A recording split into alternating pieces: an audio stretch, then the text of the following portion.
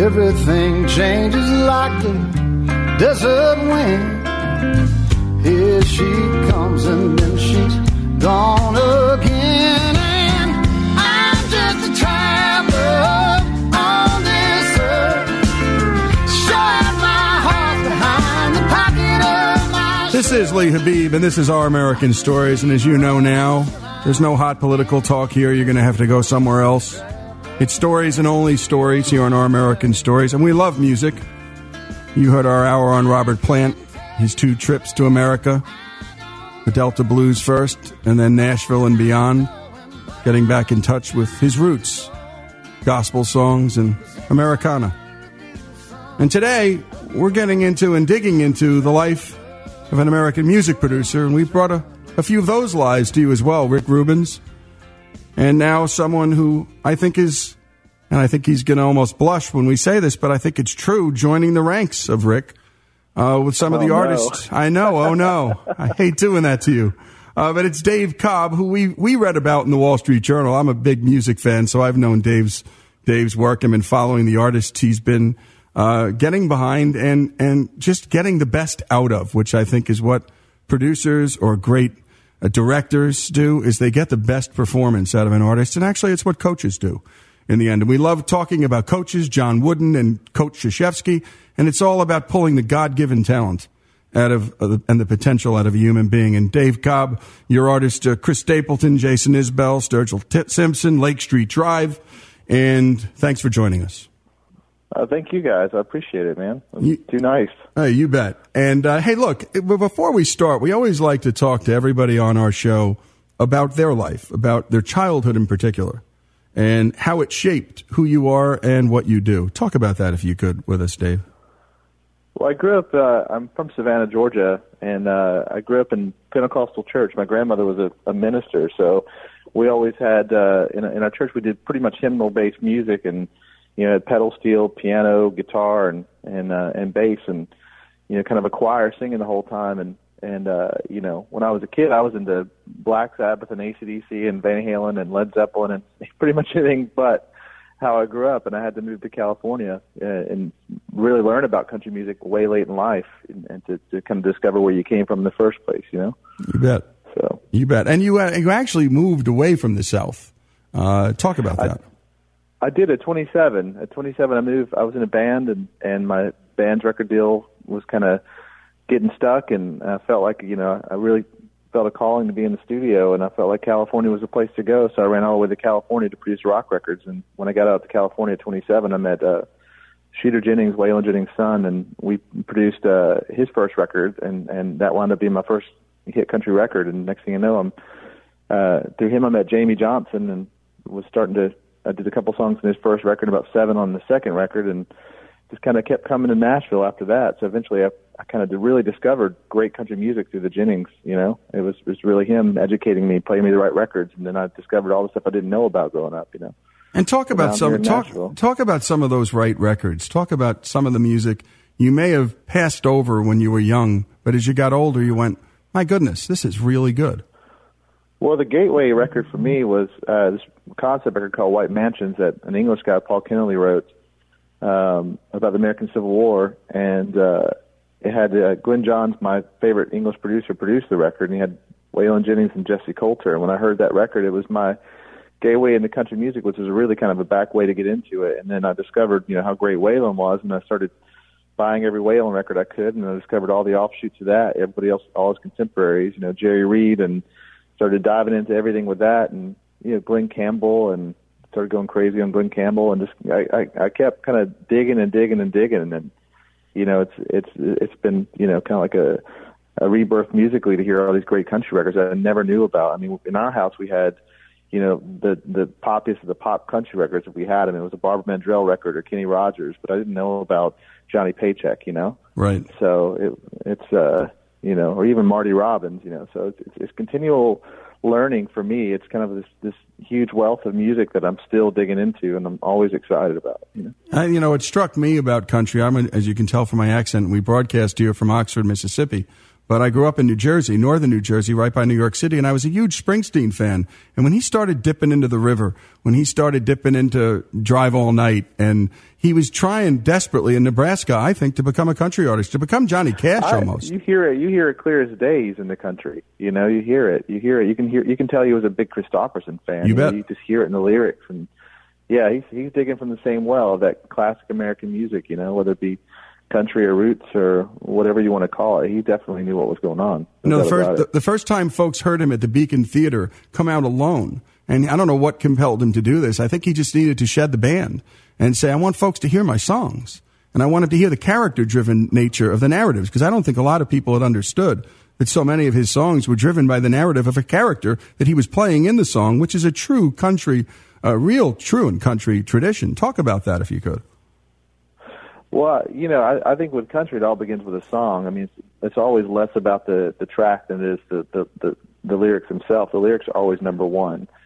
And I think maybe country has the highest regard, you know, with lyrics. I mean, you know, rock and roll, you can go, I want to rock and roll all night, party every day, and people love it and they feel it. But country, you got to have a derivative, you got to have a narrative, you know. It's more about the narrative than it is about the party. And, you know, maybe they party in it too, but there's definitely a story. There's always a link. And I think the songcraft is very high. It's very high form songcraft. So, you know, there are great country songs that take you a while to digest and figure out all the lyrics. So, you know, I think maybe as I'm getting older, I love country music more and more because I need more than just a melody. I need it all, you know, at this point. Yeah, and obviously the music then serves the song rather than the other way around, and that's a very different thing than listening to a Zeppelin song where the lyric, you know, the lyric's important, but clearly the track is what snaps you into the world of Led Zeppelin. Oh, absolutely. You think about Led Zeppelin, you think of, you know, any hit, you know, you think of the guitar riff first. You know what I mean? Oh, I get it. And Dave, hold the thought. We're coming up against a break. We're talking to Dave Cobb, producer extraordinaire. I know he can't handle me saying that.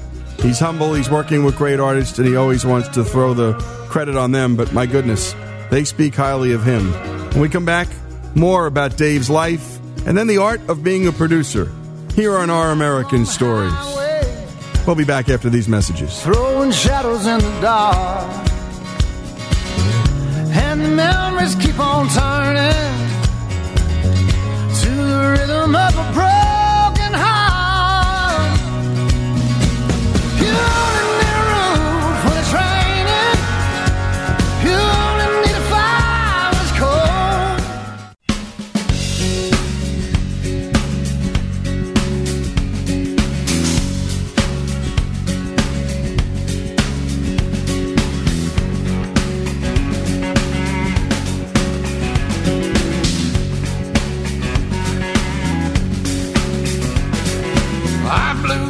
Texas and you don't know who I am. Most of you could care less and the rest don't give a damn. You might say special notice when you take a look at me. I'm everything you've ever been, ever wanna be. My game is the winner take all. I live on the edges, so I'm subject to a fall. I ain't never been a loser, I ain't never gonna be. I'm like running in the ring. You don't mess around with me. This is Lee Habib, and we're listening to Waylon Jennings, and we did that because, well, Dave Cobb said it was Waylon who took him back to the music he loved or knew when he was a kid, or actually didn't know. He knew pop country, but he didn't know this country, what I like to call real roots country. And Americana is what some people call it. And now let's pick up where we left off. How do you get into the world of being a producer? What led you to that space as opposed to being the player or being the writer? And what do you bring? What is the talent you bring to the equation that artists say, I got to work with Cobb? Well, first of all, I think you lie your way into it because I don't know if there's a producer school, right? You know, yeah, I don't know. I was in bands and we worked with producers, and I watched them work, and I thought, man, that's the life. You know, you get to kind of it's basically a director of music. You know, you help pick the songs, you help you're kind of a friend, a therapist. You're an encourager. And sometimes, some instances, you're the writer. You're an artist with them, or you're the musician on the record. So there's kind of a lot of hats, and it really changes every single project. There's no set in stone method for my job. It's kind of you learn as you go and make it up as you go. Yep. But yeah, it's hard for people to understand what a producer is, and I really honestly don't understand either. Good, and hopefully you never figure it out. I think that's the key, because then you'll start probably having a cookie cutter approach, which I think is the death of art and the death of a great production mind. I know it's true in acting and directing. You start repeating yourself, Agreed. it's over. Yeah, I agree. Well, I don't think one suit fits all either.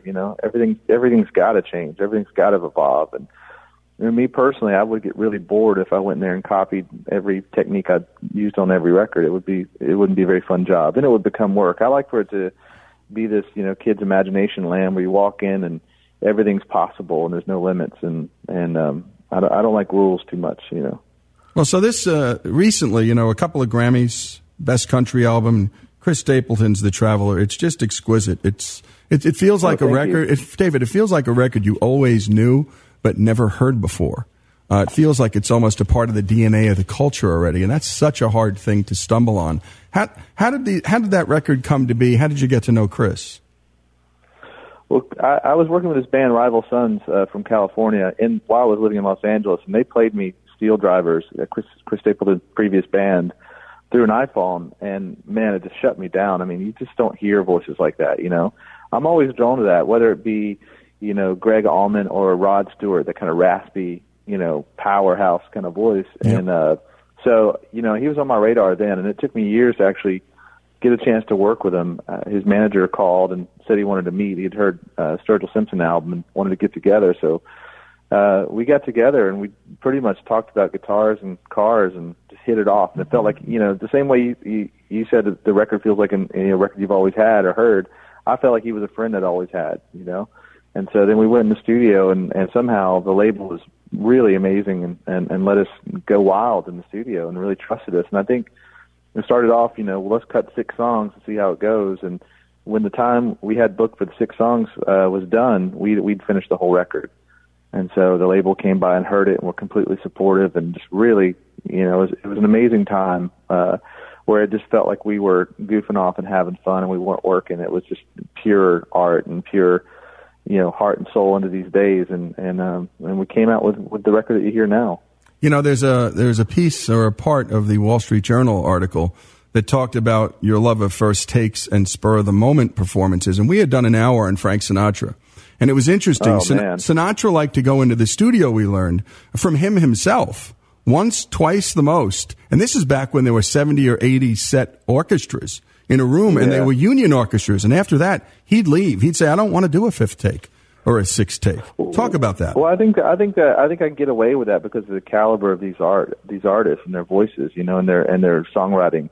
If I didn't have Chris Stapleton singing, it may take 50 takes and never be as good, Right. Or Sturgill or Isbell or any of these people. I mean, they're really talented and they're really good. So I think I'm really fortunate to have worked with people that just already have a God-given talent. And you're right. And after you go back past a few takes with them, I mean, their mind's on something else. They all have really active imaginations and have creative minds. So you got to capture it while they're really excited about it. Yeah, capture Otherwise, the spirit. You miss it, So, but I do think I have a huge advantage because those guys are just so naturally talented. They allow us to get away with doing 1 or 2 takes. You bet. We were doing an hour on Cash, and we dug up some of the rare interview footage that we could, and archival footage of Cash talking to Rubin and Rubin talking to Cash, and them talking about each other. And what was remarkable was the degree to which Cash trusted Rubin, and Rubin trusted Cash. And it just didn't sound like the hour we're getting ready for, which is George Martin, which was a very different kind of record producer. And it was much more technical, a lot of time in the studio. We're spending some particular time on Strawberry Fields and that entire Sgt. Pepper's record, which is it's a production piece and very intricate. Yeah, well, George is one of my heroes for sure. I mean, you say it's a lot of time, but if you really think about how much time they took to make those records, it wasn't very long. You know, like the first Beatles records was done in a day. Yeah. You know, and the other ones weren't, you know, a couple weeks each, and you know, maybe a month. You know, it's really relative. You know, especially now, people spend months on records, so true. Years on records. You know, so true. So even that was. I think George is every bit as applicable. You know, as maybe he's one of the best. He is probably the best producer in history. I mean, the guy came in. He was a musician. He was the A&R. He designed the group. He you know, got creative with the band. He played on the records. He arranged strings on the records. So he kind of fits the bill as the ultimate producer, really. Yeah, we dug up a great clip where it's McCartney talking about how he had written Yesterday, and he wanted to write it for the young girls. They had different audiences they tried to appeal to with their songs. And he said, George comes in and says, I hear strings on that. And he goes, we're a rock and roll band. George, we don't do strings. Well, he went back, did the arrangement, came back, and they fell in love with the orchestral arrangement to Yesterday. And I can't imagine the song without that arrangement, Dave. Oh, I know. I mean, I think what was so great about George Martin is that he realized how to milk every single note and every single phrase out with emotion. I mean, he really knew how to work the emotion. And I think that's what a great producer does. You know, when you hear McCartney sing that, you feel it. You just feel every ounce of it, you know. And I think that's what he does, you know, probably better than anybody who ever lived, you know. Yeah. Let's talk about another example of your sort of no-frills and spontaneous live-like production. In the band, you produced Lake Street Drive. Tell us this story of what they're looking for and how you help them achieve it. Well, I like Lake Street Drive because of Rachel. When I heard, obviously all of them are crazy talented and their musicianship is insane. That's the other reason I liked them. But she just had a voice. I always look for a voice in a singer, and she has just such a classic voice. She has one of those voices that are so familiar. It feels like, you know, a great you've never heard, but you feel like you've heard it your whole life. So that's what attracted me to them. But, you know, they were cut much the way Traveler was cut, all in one room, even the drums in the same room, no headphones. And it was much like a Sinatra session, the same way you described that. It was Sinatra with the orchestra. Well, it was her with the band in one room and no headphones, and just, you know, just an incredible talent. All of them. Everybody in that band is the highest degree of talent, you know, so that's what drew me to them. It was a blast, you know. It was a blast. It was nice to step into their world for a little while. Well, when we come back, we'll talk to Dave about, well, music, more on the production front, and what's coming up in the future. And we'll go out with George Martin's Strawberry Fields and the Beatles' Strawberry Fields. More with Dave Cobb after this. This is Lee Habib, and this is Our American Stories. Nothing to get hung about. Strawberry fields forever. Living is easy with eyes closed. Misunderstanding all you see. It's getting hard to be someone, but it all works out. It doesn't matter much to me. Let me take you down, 'cause I'm going to Strawberry Fields.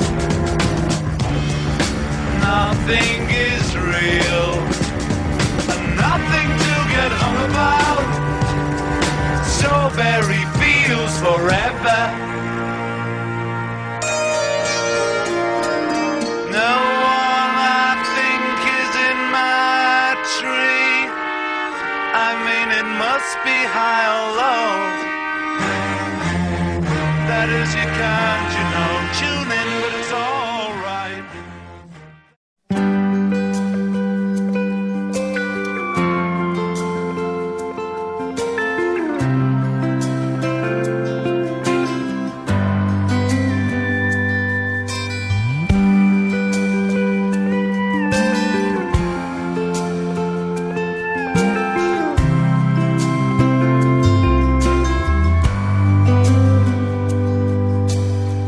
I was looking for a change of scene.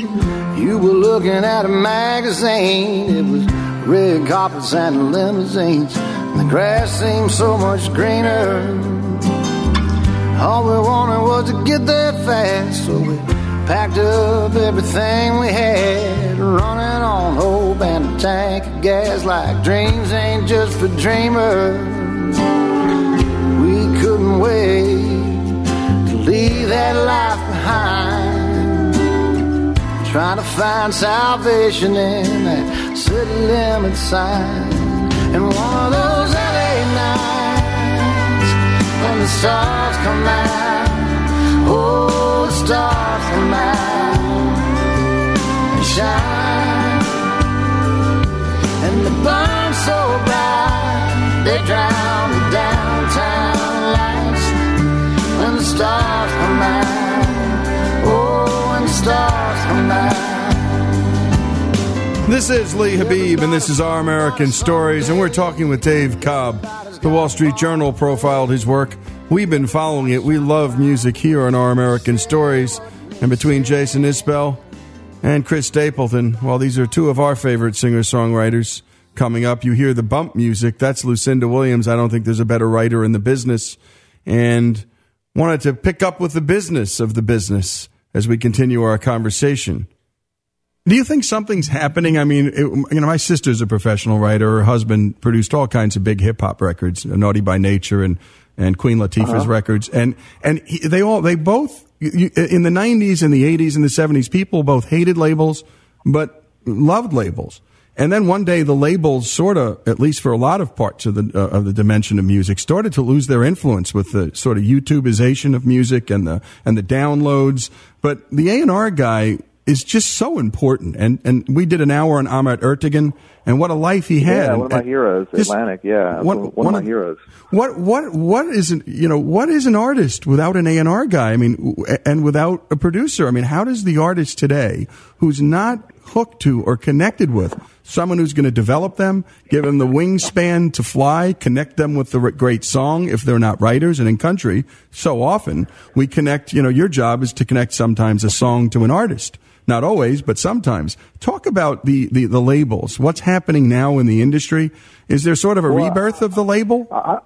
I feel like it's a really good time with record labels. I mean, I have my own imprint with Elektra Records, and I got it because I sat with everybody at Atlantic in New York. Atlantic and Elektra, are the same entity, and I did a deal with them because they sat down and they want lifestyle art. They want to find these Springsteens or these artists that last, that Aretha Franklin's, Led Zeppelin's. They're more interested in the in kind of the art of music, and they think when you make these real honest records, they're going to outlive a 2-second pop song. So I feel like there's a lot of that kind of opening up. I mean, Traveler was made for completely artistic purposes, and it sold really well. So I think everybody's kind of looking, and so did Sturgill Simpson's Metamodern, and so did Jason Isbell, Something More Than Free, and Southeastern. So I think there's a wide open lane for artists to coexist with major labels and indie labels. So,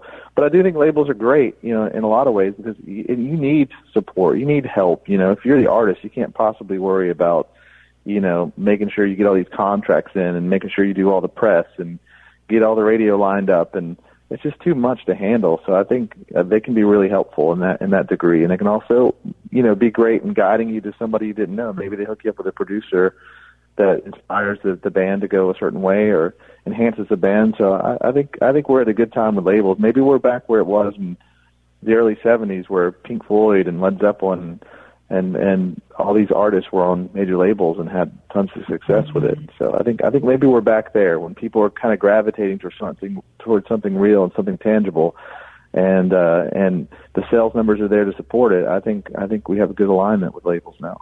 Well, and I also think when you have a song like Cover Me Up by Jason Isbell, that's not going to become a number one song, but it's going to be the reason why you follow him down. You're going to follow him down to the ends of the earth, because he writes music that so deeply connects with you that when he plays it in concert, you can't hear a pin drop. People are moved, and I love concerts when they're still, and that's when you know you've done something really specific as a writer and a performer. Talk about that. Well, I think, when I did Southeastern with Isbell, I was such a huge fan of his prior. That's when I really started feeling the sea change. It just seemed like, he did it through 30 Tigers on his own label, and people just came out for it. And I went to the shows, and it was the same thing, like you said, you could hear a pin drop when he did those acoustic songs. Usually you got to go over to a show and bash people's faces off with loud up-tempo songs, get the crowd going. But it was quite the opposite. I mean, when he played those acoustic songs, everybody felt like it was a sacred moment and just observed and participated, and it was just this really beautiful moment in music that I think maybe he was the first artist to really kind of open this lane that seems to exist now. You know, I think he was the guy.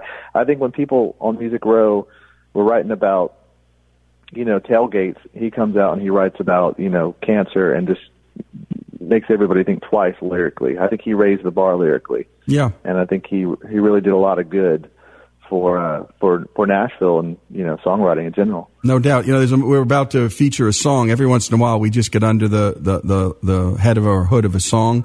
And we did The Nick of Time last week. Bonnie Raitt had written about how that song came to be. And it's the lyrics are just, and they're hers. She wrote that, as you know.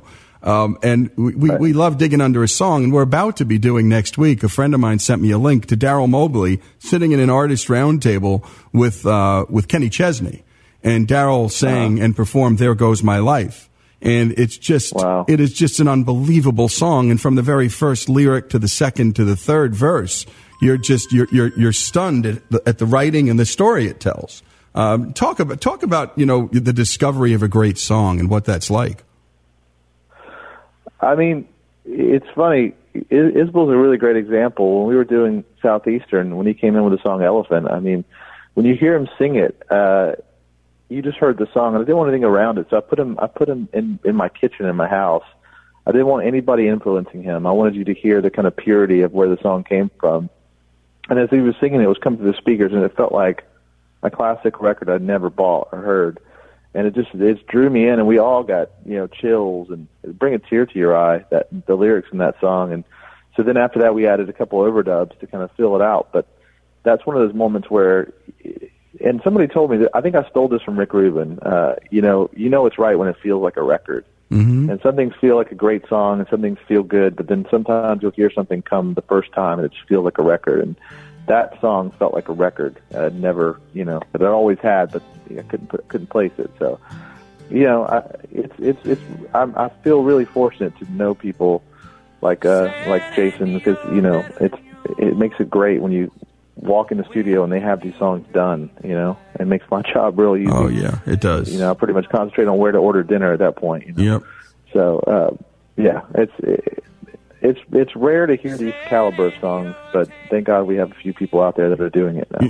And we do. And let's go out listening to Jason Isbell and the song that Dave Cobb was just talking about, Elephant. Before she got sick, I'd never hear the end of it. She don't have the spirit for that now. We just drink our drinks and laugh out loud, bitch about the weekend crowd, and try to ignore the elephant somehow.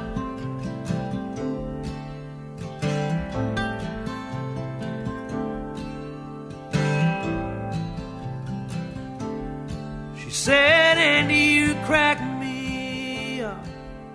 Seagram's in a coffee cup, sharecropper eyes and the hair almost all gone. When she was drunk, she made cancer jokes, made up her own doctor's notes. Surrounded by her family, I saw that she was dying alone. But I'd sing her.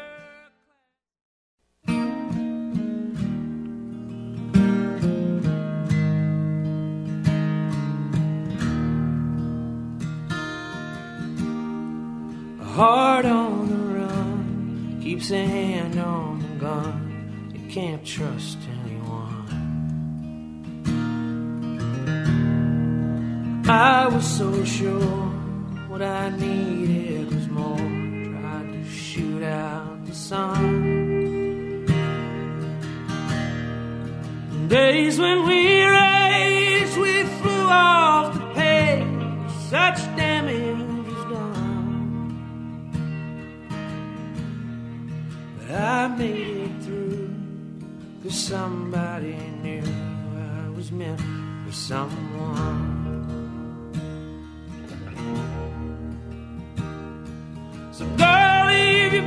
by the bed. We ain't leaving this room.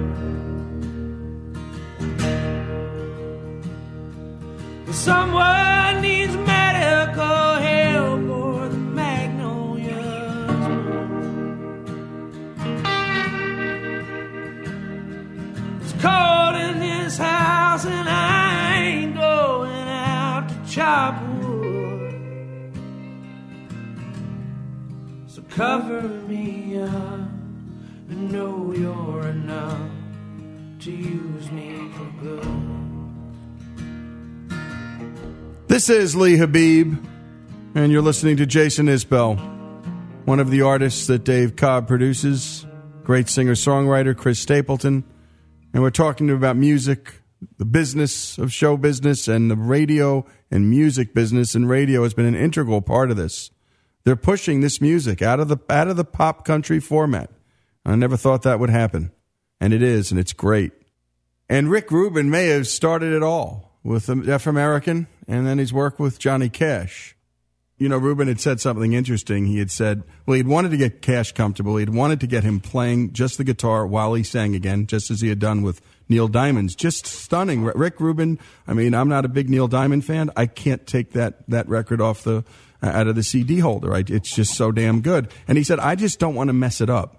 My job is to not mess it up and get the connection between the song and the performer in its purest form with these guys. Is there a piece of you that worries about messing it up with your artists? Ever?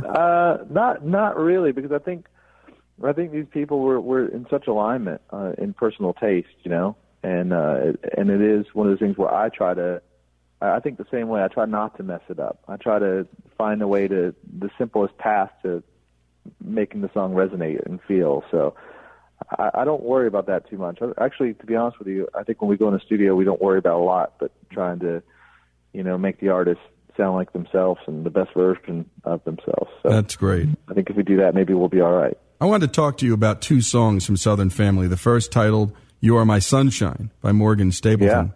Yeah. Talk about it and the why behind it. Why did you and Morgan choose this song? It seems like an obvious choice, but perhaps an overlooked one because of it. Talk about that song. Well, I didn't choose the song. Morgan and Chris Stapleton chose the song, and they told me they wanted to do that song for Southern Family when I told them about the impetus of the idea, and I kind of literally laughed at them. I said, come on, You're My Sunshine? That's like the lowest, you know. It's like doing, you know, We Wish You a Merry Christmas, you know, or Amazing Grace. It's something that is done a million times. And anyway, I play with them sometimes on guitar live, and they were doing a show, and I saw it in the set. They're like, we're playing Sunshine tonight, and it's in G, just follow along with us. So I go up on stage, and they start playing it, and then they play it like they do on the record, and it just shut me down, and I had to apologize profusely. I mean, they reinvented the song. The only thing that's the same as the lyrics, really, and just the power those two have when they sing together is mesmerizing, and her voice, you know, on that song is so pure. And so I had to apologize, and I found out later that when they first got together, their first place had no furniture, and they picked up a guitar and they started singing that song pretty much the way it is now. So it's always meant something to them. It's their song, and Chris Stapleton actually has You Are My Sunshine on the inside of his wedding ring. So it's real personal to them. And it also kind of represents, you know, a song that every mother had sung to their child, you know, when they were children. So it's part of the fabric of American culture, I think, that song. So there's a lot of meanings to it, and I think the way they do it, they made it their own. They turned it upside down, and it's definitely just a real standout. You know, so powerful, so real. I'm in love with the way they did it. Well, let's take a listen to what we pulled off of YouTube. Stapleton singing "You Are My Sunshine."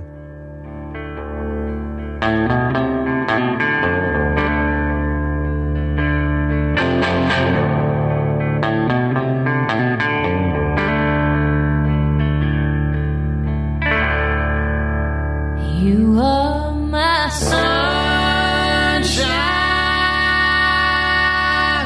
my only sunshine. You make me happy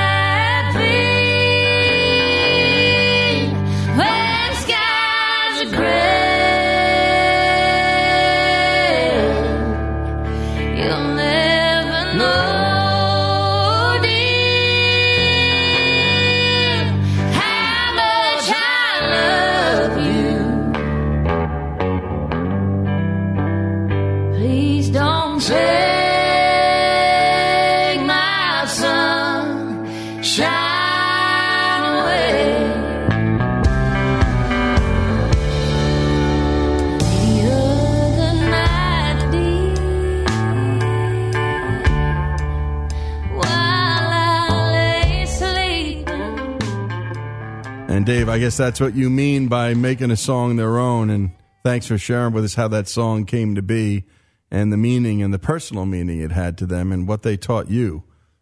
You know, we were doing this hour on Robert Plant, and particularly his sort of resurgence with the Band of Joy. And there's this live BBC production. I don't know if you've ever seen it, but he performs with Buddy Miller and all these great Nashville cats. And the concert closes with him saying, I want to sing a song that I've always wanted to sing that says everything. And a cappella, he starts with that beautiful gospel nugget, I bid you good night. Then a few others join. Then a curtain pulls back, gospel choir, no musicians playing, just the vocals. And it stunned so many people when we played it that here's Robert Plant, the bad boy of rock and roll, returning to his roots and singing a gospel song of all things. Talk about that. Well, that's where it all comes from, you know? I mean, I think Southern music, gospel, soul, country, bluegrass, folk, I think that's the birthplace of rock and roll, and obviously that's where he bit, you know, all his kind of influences from. So it makes perfect sense to me. I mean, it's kind of going back to the source about as far as you can go. That's exactly what he had talked about. He had talked about, at 31 or 32, John Bonham dies, there's Led Zeppelin. And he said, what am I going to do next? I don't want to be the head of a Led Zeppelin cover band. And he wandered, and then suddenly he links forces with Alison Krauss, and he says, this is what I need to do the rest of my life, is explore these deep roots, the roots that inspired me to play and sing music to begin with. You've taken over RCA Studio A. For folks who don't know about it, tell us about this place, David, as we close out, what it means to you, and how does it feel in any way to be a part of such a heritage? I mean, RCA was built in '65, this specific studio, and they recorded Elvis Presley, they recorded Dolly Parton, Jolene was cut there, Waylon Jennings, I think he did 11 records there. He did Daddy to Walk the Line there, and they did Eddie Arnold, Make the World Go Away. It's such a historic place. It's kind of like a temple that's been preserved, and it's just such a power. I think the Monkees recorded Daydream Believer there. I mean, half of my record collection growing up was recorded in this room, and it's been preserved, and it's one of the few studios that are around like it today. It's a massive place. I mean, it wouldn't even be financially feasible to build something like this now. But you walk in this place, and it's like a vintage guitar. It's got a song in it, and it's very inspiring. And we actually cut Chris Stapleton Traveler there, and we wanted to go there. Chris had the idea because it was going to be torn down. It was saved the last minute. But we thought we were the last people to record there, and it's such an amazing thing that it's still around. And now it's National Trust, so hopefully it'll be around forever. But yeah, it's a real powerful place to be in. It's incredible to have this opportunity to be there, and I'm very humbled by the opportunity to be there. So hopefully I don't mess the history of it up. Hopefully it keeps going, you know. Well, it's in good hands, Dave, and we appreciate you joining us here in Our American Stories. Keep up the great work. Keep inspiring us. I think music does. I think C.K. Chesterton had said, when we sing, we pray twice. And I think that's so true. I like that. I'm going to steal that. That's good. It's all yours, and thanks so much for joining us, Dave. Thanks so much. Y'all have a great day. You bet. You take care. And I think the only thing to do after an interview like that is shut up and let the singer sing and the musicians play. And this is Chris Stapleton, Tennessee Whiskey, off his latest record. Used to spend my nights out in the ballroom.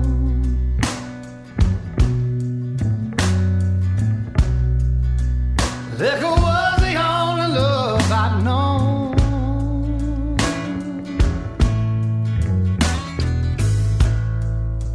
But you rescued me from reaching for the bottom and brought me back, being too far gone. You're as smooth as Tennessee whiskey.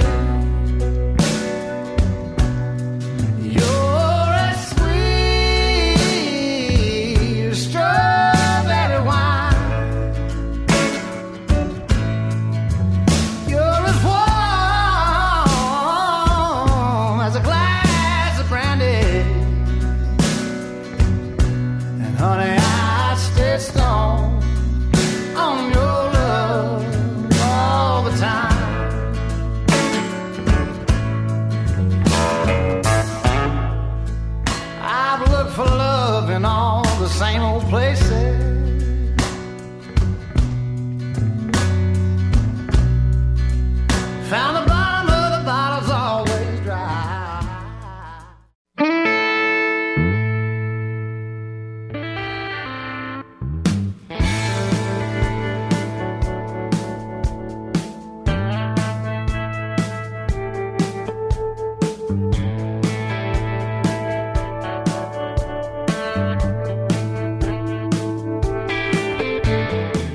This is Lee Habib, and this is Our American Stories. And we love to tell great music stories, love stories, sports stories, you name it, we cover it. And every now and then we do public policy, too, when policy affects ordinary citizens, or as we like to say it, where the policy hits the pavement. And when it comes to regulating businesses, we can agree that, of course, we need regulation, but at what cost and when is it just crazy? And joining us today are two guests. Ahmad Zatari, an entrepreneur in Austin, Texas, and Rob Henneke from the Texas Public Policy Foundation. And thanks, both of you, for joining us. You're welcome. Pleasure to be on. You bet. And Ahmad, we want to talk to you first, because always we want to bring the personal and then ultimately later merge it with the policy. And before we get into your business story, tell us a little bit about your family, your childhood, and your journey to Austin. How did you get there? I was born in Lebanon. My dad is an eye doctor, and my mom is an English teacher. And I am one out of four siblings. I guess I did well in school and was able to apply to university here and got in pursuit of the American dream. And And you're Lebanese and I'm Lebanese. And just so folks know, there are 3 million Americans of Lebanese origin, and there are 4.5 million Lebanese in Lebanon. So we Lebanese love this country. And tell us now what brings you to Austin and why you're on the air right now with us. Well, we are here because we want to talk about the short-term rental ordinances that the city of Austin has enacted starting this year, which we feel are bombarding our constitutional rights. So, like you said, we Lebanese are very entrepreneurial, and pursuing, coming to the U.S. was something that I wanted to do because it was it wasn't the easy thing to do to come here, being on your own and working on yourself and making it by yourself here. So that's what I've been doing for the last 15 years. And finally, what I did, I was sort of doing. I was in the startup tech here in Austin. I was working for a small company for 3 years, and we were developing some technology for the oil industry. And when that went down, when the oil prices went down, so did our prospects essentially. So last year, I lost my job at the startup company, which is part of the startup life. Yep. So what I decided to do was, I looked at the assets that I had, and I had just bought a house. I just moved to a house close to the office, and I decided, well, I can't afford that anymore. Might as well use it to make up some of the income loss that I just incurred. And so what you did, in essence, is you moved into a cheaper place as a rental, and you went ahead and went on Airbnb, and like so many people are doing in this country, it's just like Uber for our houses. That's it. And you said, let me see if I can make money from that to supplement my family's income while I go through this transition period as an entrepreneur. Simple as can be. What happens next after you go and decide to do this, Ahmad? Well, the funny thing is, you don't start making money. There's a break-even point that I haven't even gotten to that point yet, right? Because as you can imagine, right before you have to put something on the market and invite people in, if you have 4 bedrooms, now you've got to buy all the furniture for that. So there was a certain level of investment that I had to put into the house to put it on that website. So I borrowed a lot of money at the point where I didn't have a job, took a huge risk, and I looked at the regulations at that point, which was around last year, June, July of last year. And, I had to go through a licensing process, which I applied to and got. And the license that I applied for was a non-owner occupied, meaning I would not be occupying the premises while renting that out. So I had it's called a Type 2 license here in Austin, and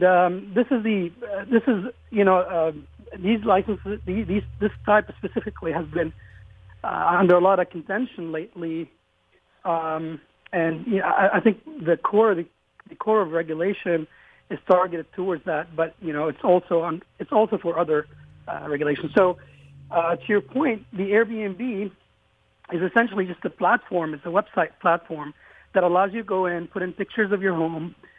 They check on your credentials, so they make sure that you are who you are. And then what you do is you start booking your house on the weekends, the weekdays. You can change the prices however you like. There's a lot of different things you can do there. But then the best thing about that website in specific is the review process. Because they have a review process, it pushes people to be on their best behavior. Yep. So, in my opinion, it's a self-policing site. I mean, you're always going to have the odd duck here and there, but in the majority, it's a self-policing thing. Well, Ahmad, hold that thought for just a minute, because we're going to come back. We're coming up against a break. And when we come back, we're going to find out what the city of Austin did, how the rules keep shifting. We're going to bring Rob in to talk about the public policy dimension of this and what's really going on behind the scenes legally, who's protecting who's trying to protect turf and business, because so often that's what's going on here. We love telling these stories because they're coming to a town near you. And if you've used Uber in the past or you've used Airbnb, these are terrific tools. And if anything, I feel safer getting in an Uber than I do in a cab where I don't know who the heck the guy is. There are no reviews. And half the hotels I go to, I see a picture on the website. A lot of them don't have reviews.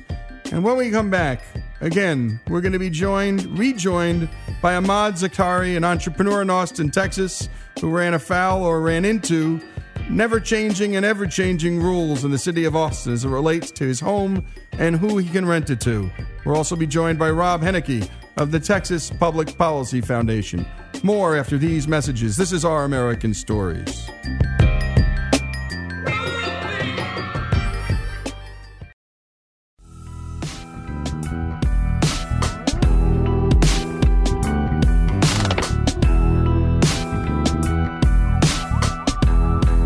This is Lee Habib, and this is Our American Stories. And we are rejoined by Ahmad Zakari, an entrepreneur in Austin, Texas, and Rob Henneke of the Texas Public Policy Foundation. And when we left off, Ahmad had fallen on some tough times, as entrepreneurs do. A business, it just ran out of capital, which happens when you run into tough times. And orders aren't processed. There's not cash to keep things going. And so he did what entrepreneurs do. He improvised. And he moved into a cheaper place. He had just bought a new home, furnished that place up so he could rent it, put it on Airbnb, which is like a swap meet for people who want to rent a house and people who want to be in a home. And it's a terrific hit all over this world, not just this country. And then, things get a little sideways on Ahmad because the city of Austin, it starts giving you a hard time. And not just you, Ahmad, but it just turns out anyone who's thinking of doing what you're doing. Talk about that. That's right.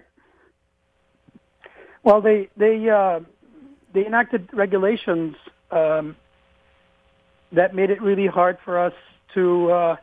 For example, we have to police now our tenants. We have to know whether they're family members or not, and we have to keep a roster of every single member. That's something they don't ask of the hotel industry. And then we have to make sure they don't get out of the house and be outside of the house more than 6 at a time. And if they're family members or not. There's some really weird regulations in there, and it makes it extremely hard for us to be within the code and to be within to act within the law. Yeah, it makes it hard for you, Ahmad, to comply. And it also says here that the law is being amended to ban such rentals entirely by 2022. And I want to bring in Rob Henneke here. Rob, what's going on here? I smell a rat. Who's the rat? Well, the rat is government looking for a solution that doesn't have a problem. The vacation rentals are nothing new. For decades and decades, individuals have been renting out extra properties to make revenue. And now you have, in attacking our clients' private property rights, the city of Austin deciding that Mr. Zatari and our other clients being able to make full use of the economic value of their property is something that's wrong and should be regulated out of existence. Well, it's interesting. This is a techie town. I mean, Silicon Valley is number one. I don't think maybe it is. But my goodness, Austin may be number two. So it's a techie town, and this isn't something that's just happened with Airbnb. This is happening in Uber too. What's going on with this town as it relates to the government? Why aren't they on the side of these technical innovations? Well, what you're seeing is the old guard protectionism and liberal stronghold that Austin is running headfirst into the next generation of technology and entrepreneurship. I mean, Austin is where Twitter started. It's where we're now internationally known for South by Southwest and Formula One and other types of major events. And yet there seems to be more focus from the local government to, regulate business and individual activity than to fix the potholes in the street or to deal with the real situations that are driving up the high cost of living here in Austin.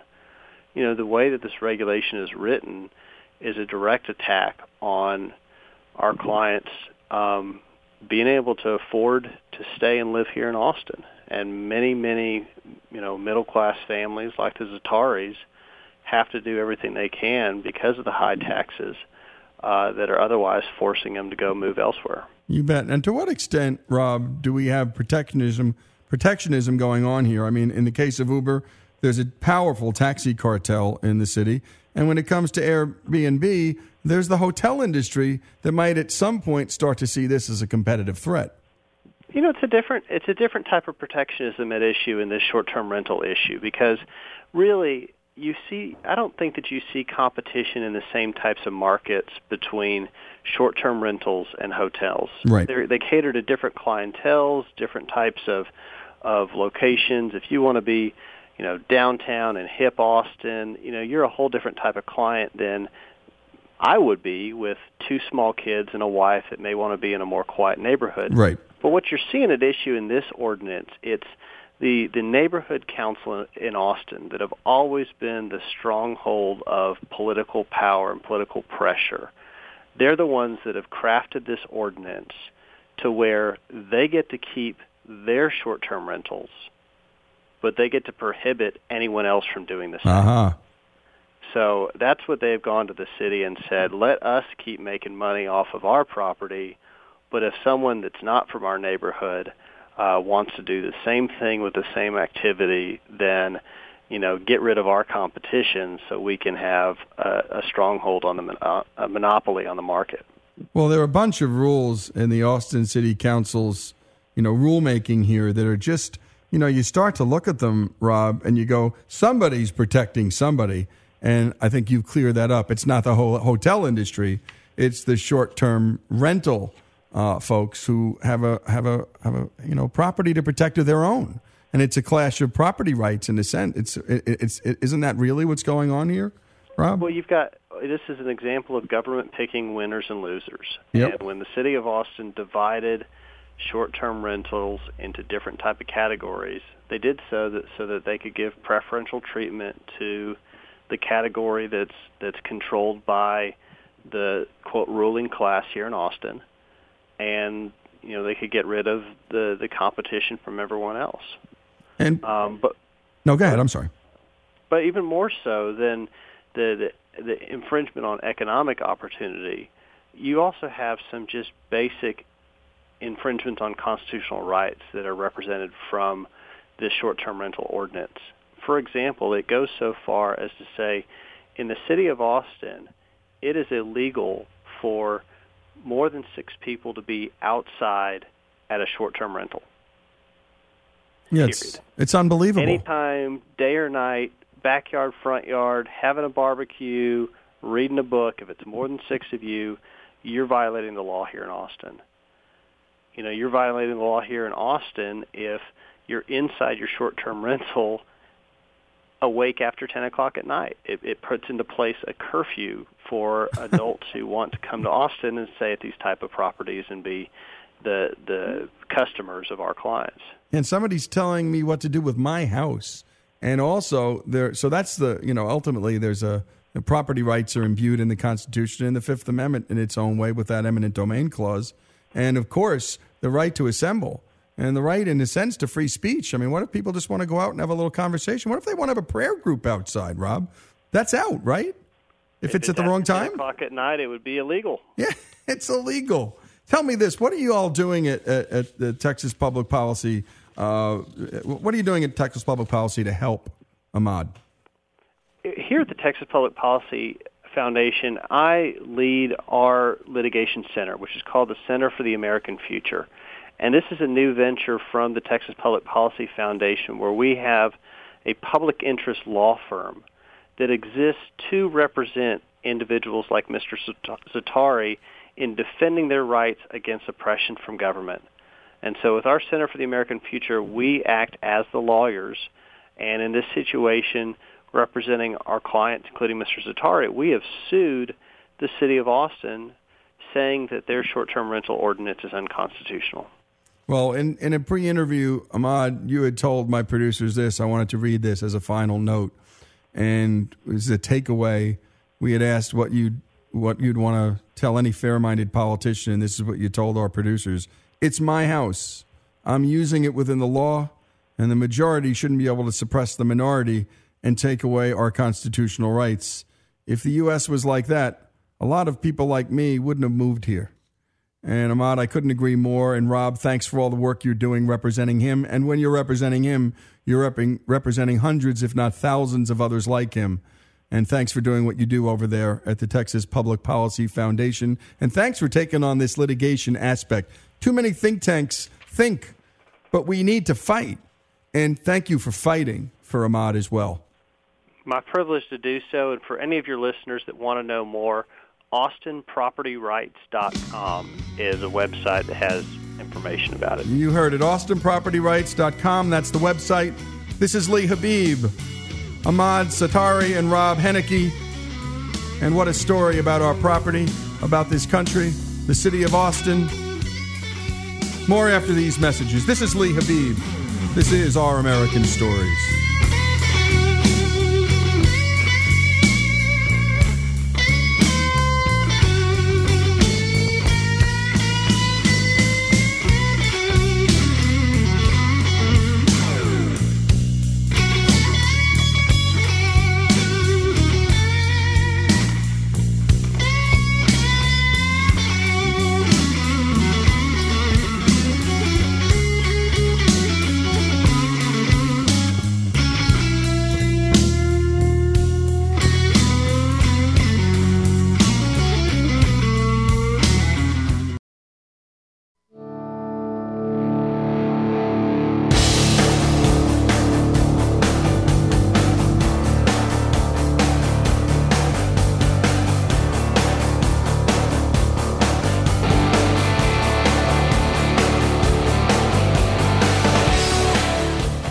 In the next two segments, we're going to be talking to Lenore Skenazy, who's the author of the book and blog Free Range Kids, and we love it.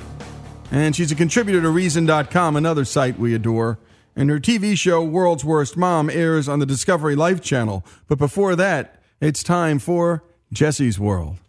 Police in Nashville arrested a man after they caught him in bed with a stolen lingerie store mannequin. Let her go. Look, she's real, I swear. An assistant manager at the Hustler Hollywood store said that she saw the suspect, 55-year-old Christopher Wade, flee with the mannequin just after midnight. The employee said that she argued with the suspect, who was intoxicated, but she could not stop him from tossing the skimpy model into his truck. Police said that the mannequin lost her left arm as Wade fled the scene and that the suspect did not retrieve the arm. The employee told police that the mannequin is worth upwards of $5,000, outfit not included. Wade was charged with theft of property. He's in love with a dummy. Police are searching for answers after a burned body was found outside of a Michaels store in Florida Monday morning. Just before 7 a.m., a 911 caller told police that a mannequin was on fire just behind the store. When the fire department arrived, they realized that the mannequin was actually the body of a dead human being. The body was still burning when the fire department arrived. Ohio police say they believe they stopped a man's plotted armed assault on police officers with armed mannequins. Video surveillance shows 51-year-old Timothy Ward posing with one of the mannequins. Police also have several videos that Ward posted online with the mannequins. Police received a tip earlier this month that he was planning to have armed mannequins injure officers and blow up a police station. As the FBI and local agencies began investigating Ward on Tuesday, they searched his home. The chief said agents confiscated several armed mannequins. Ward was arrested on 2 counts of retaliation and a weapons charge. Police say Ward was released from community supervision last year and that they learned he had recently stopped taking his medication. For Our American Stories, I'm Jesse Edwards. I don't even want to ask where and how, Jesse, but good job, as always. And now we're going to Lenore Skenazy, and we love to talk about just about everything on this show, as you know, history, sports, love and death, and public policy periodically. But parenting and family, we really love to get into and dig into, and especially when we can hear from the moms, who are usually on the front lines of the parenting wars, and sometimes those wars are just fake. And we're fortunate that the chief warrior for common sense, Lenore Skenazy, joins us now. Lenore, thanks for coming on. Hey, thanks for that intro. Chief warrior for common sense, I like. I like it, too. So tell us your personal story and your son's before we dig into the segment. All right. The reason you're talking to me today is because when my younger son was 9 years old, he asked me and my husband if we would take him someplace he had never been before and let him find his own way home on the subway. We live here in New York City. We decided yes. One sunny Sunday, I took him to Bloomingdale's, fancy schmancy department store in a fancy schmancy neighborhood, and I said, okay, today's the day, and I went one way, and I left him to figure out the other way, which was in the subway. The subway is right underneath Bloomingdale's. He had to take the subway down a couple of stops, get out, and catch a bus across town, and when he came through the door of our apartment, he was levitating because he was so proud that he had finally been allowed to do something on his own that he felt ready for and that we allowed him to do. And I wrote a column about it and ended up on, I can't even remember, the Today Show, Today Show, MSNBC, Fox News, and NPR 2 days later, being described as America's worst mom. And so that was it. That was the beginning of this crusade, I guess, that has been going on now. That son is 18, so it's been 9 years. Well, congratulations, because, when I was a kid, Lenore, I lived in Bergen County, New Jersey, about 10 miles straight as the crow flies from the George Washington Bridge. And on Saturdays, we would tell our parents at the age of about 11 or 12 that about 10 or 12 of us were going to bike across the bridge, go downtown, park our bikes, and tie them up around a Riverside Drive bike stand and go in and have a couple of hot dogs and wander around Central Park. And my parents said, have fun. That was it. They let you do that? Okay, because that reminded me, I'm looking for George Washington Bridge on my site now, which is Free Range Kids, and I'll read you about another guy who went over that bridge. Here it is. Okay, boy 10 bikes 20 miles into New York City. This is a guy writing his little autobiography, and he wrote, he pedaled 20 miles down unfamiliar roads and busy streets, past neighbors and strangers, out into the unknown. I didn't need help from anyone. It took me all day, but I found the way, and I did it myself. He crossed over the George Washington Bridge. And he credits that with giving him the confidence and the sort of adventurous spirit that allowed him to go, guess where? Where? The moon. Oh, just that? Oh. Yeah, just that. That's Buzz Aldrin's autobiography, talking about taking his bike, going over the George Washington Bridge, and going into the city, just like you. Well, you haven't gone to the moon, have you? No, I haven't. But you know what? I've always been an adventurer. My parents courted it. They, in fact, insisted on it. And all the parents did. None of them hung around us. They basically said, go out. We'll see you in 12 hours because we got a life. Right. We got a life. We got a life, and you have a life. And what's interesting about it is that they were allowed to do it. I mean, what has taken me over into the policy side of life these days is hearing from so many parents, almost on a daily basis it's become, who are arrested or investigated for letting their kids have any unsupervised time. It's just, it's not allowed, even though our crime rate today is lower than when Buzz went to the moon. We're back to the crime rate of 1963, which was before color television, before the moon landing, when gas was 29 cents a gallon. And when parents were allowed to put you and your friends on their bikes, not even put you on, obviously just say goodbye, and let you have your adventures. And of course, if something untoward happened, you guys had to figure out how to get out of it. If you had a flat tire or you got lost, they trusted you to rise to the occasion, and that's something that we're not allowed to trust our kids to do anymore, which is a huge insult to that entire generation. It really is. And thank you, Lenore, for setting the record straight, because I read this statistic in this poll the other day that people think New York City is more dangerous than ever. And yet, simultaneously, in 1980-something, I'm not sure if it was 84 or 85, there were 2,000 murders in that city. Right. And this past year, there were like 320, making it one of the safest places to be in the world when you account that almost 10 million people live there. Yeah, thank you for saying that, because that's true. It is true. All I can say is that people constantly believe that, Roper and Gallup do polls all the time, and they ask people, is crime going up or down? And the majority of people always say that it's going up, and they've been wrong since 1993 when it started turning around, and it's been coming down ever since. Well, and having a 24-hour news cycle that just will take any local crime and turn it into a national trend would allow almost any parent to just be terrified or mortified. My answer, by the way, always, Lenore, is turn off your TV. Just turn it off. Turn on your radio. Yeah, exactly. Listen to this. So, Lenore, this happens, and you become the world's worst mom. What was it like sitting on that set of the Today Show? I mean, did you feel? Did you know that's what they were going to have you on to discuss? I was quite surprised. It was obviously my first time on the Today Show, and what I didn't realize that they would do is they asked, "Oh, could we have you on?" I said, "Okay," and then, "Could we have your son on?" "Sure, that sounds fun." And they said, "And we're going to have somebody else there who might want to comment." I was like, "Okay," but I didn't realize that someone else would be a child psychologist. You got to always worry about them. Actually, I don't worry about them. I think there are plenty of wonderful child psychologists. Yep. This is a TV child psychologist. Right. Worry about them.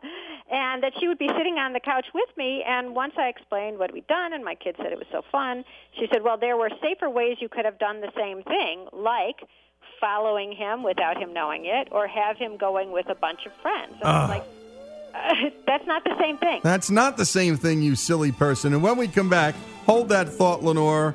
We're talking to what I believe is one of the world's great moms, combating the world's worst mom tag by simply allowing her kids to do some things on their own. This is Lee Habib. This is Our American Stories.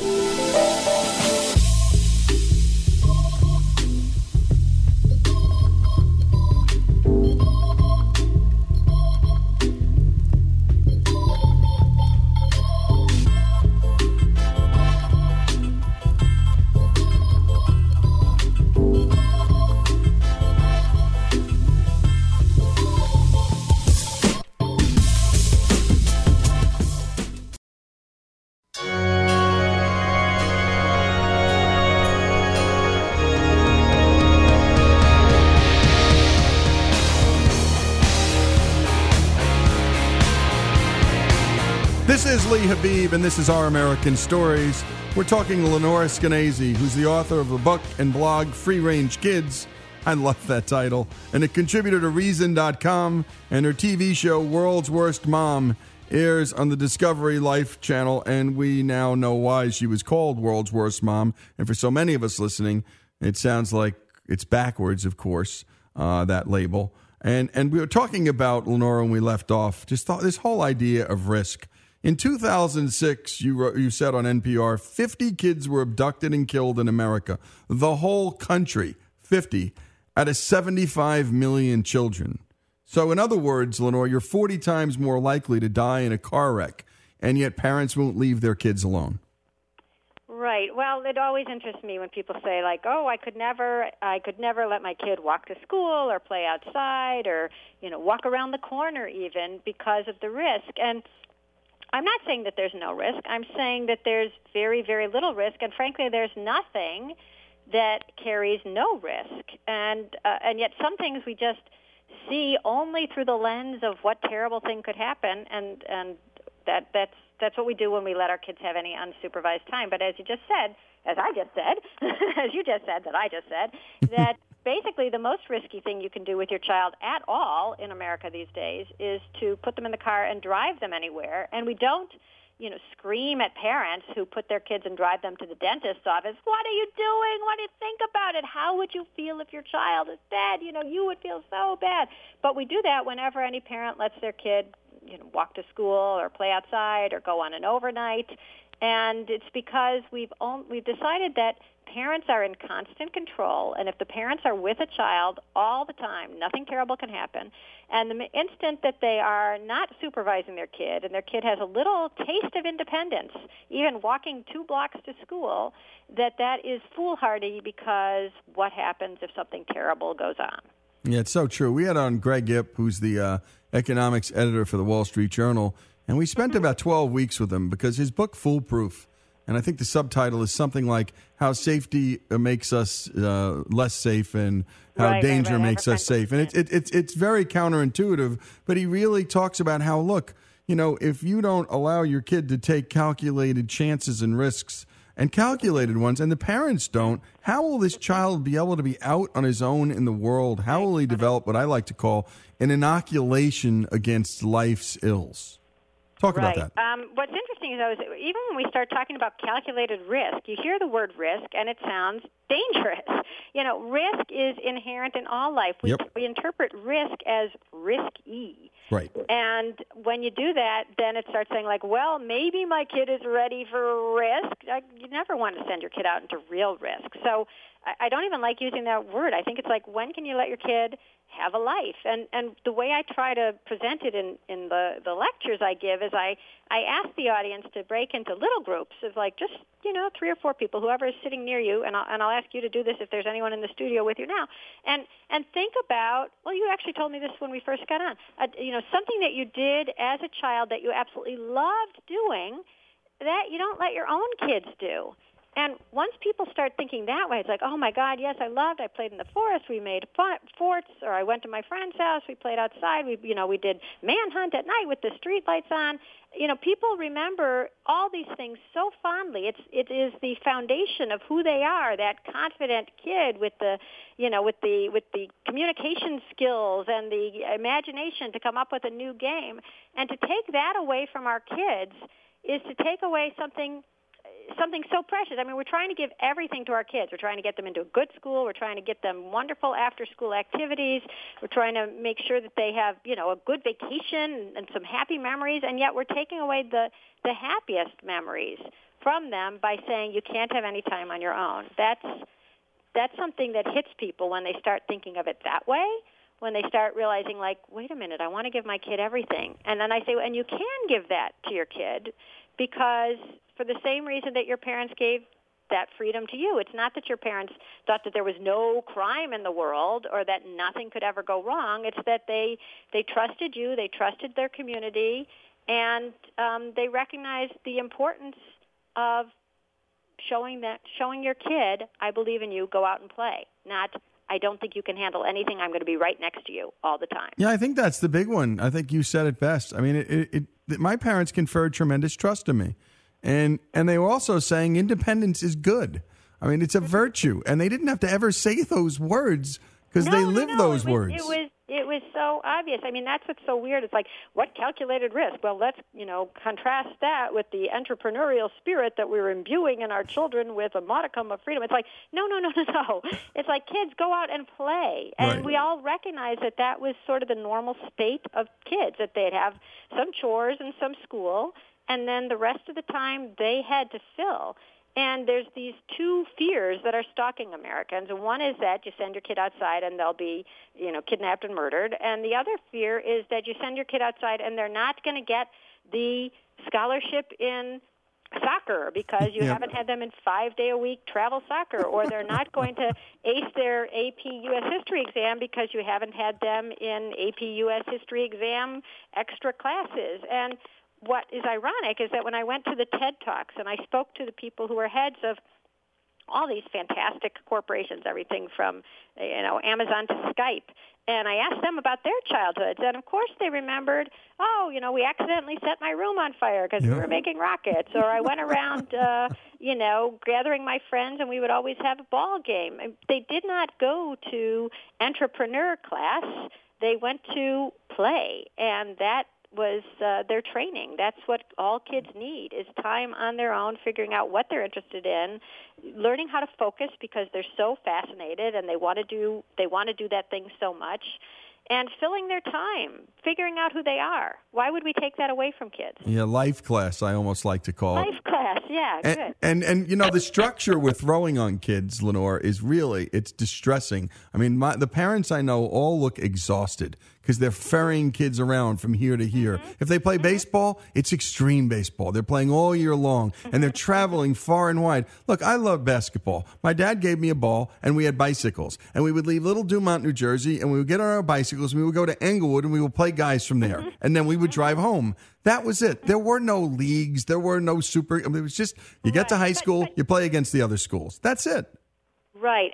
On the other hand, I do feel for kids and parents today because it is hard to find a group of kids playing outside that then can play with another group of kids. So I'm trying to do a couple of things to sort of re-normalize kids outside playing with each other. And one thing I did is I started something called freerangefriend.com, where you go in, you put in your zip code, and you can find other people who also want to send their kids outside. I know that sounds a little calculated, but at least you have the same goal in mind, which is having your kids play outside. You don't care what they do. You just want them to go outside. So this is a way to find other kids in the neighborhood whose parents will let them go outside. And another thing I'm trying to do is get schools to start the Free Range Kids Project, which is the teachers tell the kids to go home and ask their parents if they can do one thing or another that they feel they're ready to do that for one reason or another they haven't done yet, whether it's walk the dog, make dinner, get themselves to school, pick up their brother from soccer. And because it's endorsed by the school and because it's a one-shot deal, usually the parents, even the parents who've been overprotective, say, okay, yeah, you can go to the store and get some bread for that project that you're going to get extra credit for. And once the kid leaves the house by themselves and comes back with the bread, which they will do, it changes the parent completely, way more than a discussion by you and me of, whither the entrepreneurial spirit and what are the odds of getting killed by a stranger versus killed in a car crash. Seeing your kid walk through the door elated that you believed in him, that he got to run an errand, that he brought the bed, that you're going to eat tonight, that changes the parents. The parents are so proud that instead of saying, I'm not letting him do it, I'm too scared, they say, look what my kid can do. And so the Free Range Kids Project is simple, free, and transformative. Well, we love the idea. By the way, always be careful of what you ask your kids to ask you, because my little one, I take her out to L.A. to visit my dad, and my dad and I always go to Vegas, and we've taught her how to card count and play blackjack. And so she wants to go to Vegas and play blackjack on her own, and I said, look, you got to wait till you're 18, sweetie, but, keep practicing. Keep practicing. How old is she? She's 11. Oh, boy, I think she'd take them by storm. Sounds great. It is great. And, Lenore, thanks for doing this. And we got to make this a regular stop. Send us your material.